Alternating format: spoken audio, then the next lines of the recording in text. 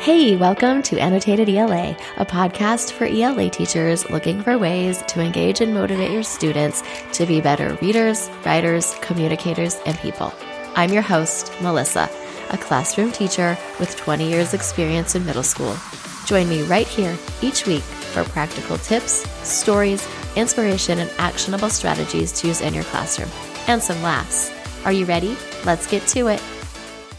Hey friends, welcome back to Annotated ELA. If it's your first time listening, welcome. We are continuing the back to school fun with back to school activities for the first day or even the first week of school, because ready or not, it's coming. Let's talk back to school activities and planning for the first week.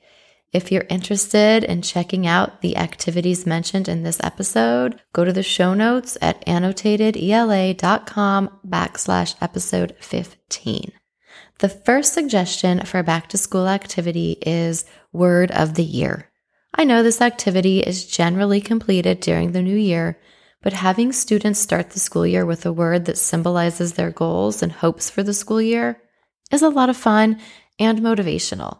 It's also a glimpse into each student and who they are and what they value, which doubles as a get-to-know-you activity and possibly even a writing activity. This activity can be a digital activity or a physical product. However you use it, it is beneficial and useful either way. Having the students complete a physical version of their word of the year allows them to put it in a prominent place in their binder or their notebooks and see it all year long, which is a great keepsake and a great reminder for them throughout the year. The second suggestion for a back-to-school activity is a class contract or norms. A class contract is a sure way to create community and buy-in.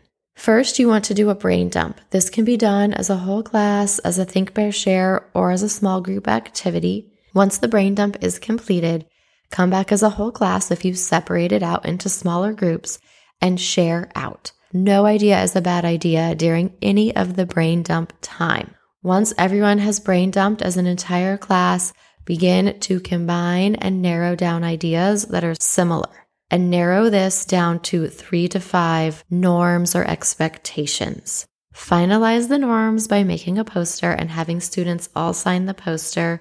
Funny side note, most of my middle schoolers tell me they can't sign the class contract poster because they don't know cursive. My response is always, well, how are you going to sign things for me when you're rich and famous? So we practice signatures. It's always a fun time. You can add some extra fun by having each class give themselves a class name and even a mascot, and then putting it on the posters. This differentiates it and brings them together as a class. We will create our class norms, we'll narrow it down, and then I'll put it together in a fancier way for them to sign, and then we laminate and hang up. These don't need to be giant posters. It can be done on 8.5 by 11 printer paper. Do what works for you in your class, but it's always fun. And when students have voice and choice, they have buy-in and they know what the expectations are because they helped create them. The third suggestion for a back-to-school activity is an All About Me activity. This is a versatile activity because it can be very simple or more complex. It can be a one-page activity and include a writing component, where you ask students their preferred name, their birthday, if they have pets, if they have siblings, who their immediate family is that lives with them, goals, sports, hobbies, anything that you can think of. It can also be deeper activities where they create images that symbolize who they are and then write about it. The All About Me activity is meant to be a way for students to feel like their voice is being heard, and it should be quick and simple for the teacher to review so that going over these activities at the beginning of the year are easy and not more exhausting, but are also useful and intentional for getting to know the students in front of you. Suggestion number 4 for a back-to-school activity is to have a bingo game or type scavenger hunt. This presents so many options. You can create scavenger hunts for anything at the beginning of the year. Do a scavenger hunt to help them locate items in the syllabus, in the textbook, in your classroom, and you can make it extra fun by making the scavenger hunt a bingo card. The scavenger hunt that I have used in the past brings students to where materials are stored, what they need to do to use the restroom, the classroom library procedures. They have to find the teacher and share information with the teacher. They get to know their peers. The possibilities are endless. This activity gets students up and moving, which is an added benefit that first week of school because they are spending a lot of time sitting and taking in rules, and they're just glazing over. When it is framed as expectations and when they are up and moving, it is just another way for them to take in that information. Suggestion number 5 for a back-to-school activity is a game of Would You Rather in speed dating format. Except maybe don't call it speed dating.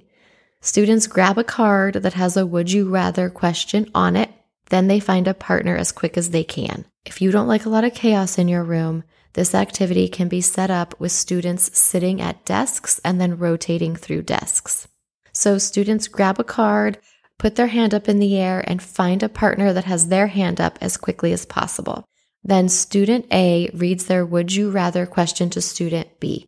Student B answers that question with a small explanation to it. Then student B reads their question to student A, and student A answers in the same format. When both students have answered, they switch cards, put their hand up, and find a new partner. This is a lot of fun. The timer should be set for about 3 to 5 minutes. You don't need longer than that. And an added benefit for this is it doesn't have to just be a beginning of the year activity. It can be used all year long to break up lessons or other activities you're doing. And the Would You Rather cards have numbers in the corner, so it can be used to group students as well. It is a fun do-it-all activity.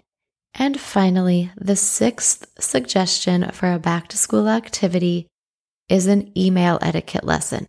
There is so much writing that can be done at the beginning of the year, so do what works. But I don't know about you. As the year progresses, I get emails from my students about their assignments and their grades. Those emails leave a lot to be desired, if you know what I mean. Starting the year with how to properly format an email saves my sanity. Almost. This will have to be practiced over and over and over again, but laying the foundation now gives me a place to start to remind them what is expected when they send an email. And the added fun is that when we practice this the first week of school, the students send emails to teachers about what they're excited about for the year. What a great way to start the year and pep up some of those teachers as we come back to school. Full disclosure, most of these activities are not taking up an entire class period. Depending on how long class periods are, some might fill a majority of that time. These are just activities that are meant to be something fun and quick and simple to do to save teacher sanity that first week of school. Let's recap the 6 activities for back to school. Activity suggestion number 1 is to have students determine and complete a word of the year. Activity suggestion number 2 is to create a class contract or expectations. Activity suggestion number 3 is to have students complete an All About Me activity. Suggestion number 4 for a back-to-school activity is to do a scavenger hunt. Suggestion number 5 for a back-to-school activity is to play Would You Rather. And suggestion number 6 for a back-to-school activity is to have students do an email etiquette lesson. I hope that there is something that you have found helpful and that you can use in your classroom. Check out the show notes for everything I mentioned in this episode at annotatedela.com/episode 15. Until next time, friends, I hope the back to school season is going well for you because the magic is in the process. Thanks for hanging out with me and listening to today's episode. For more support with all things ELA, visit my free resource page on my website at annotatedela.com/free. Until next time, friends, remember, the magic is in the process.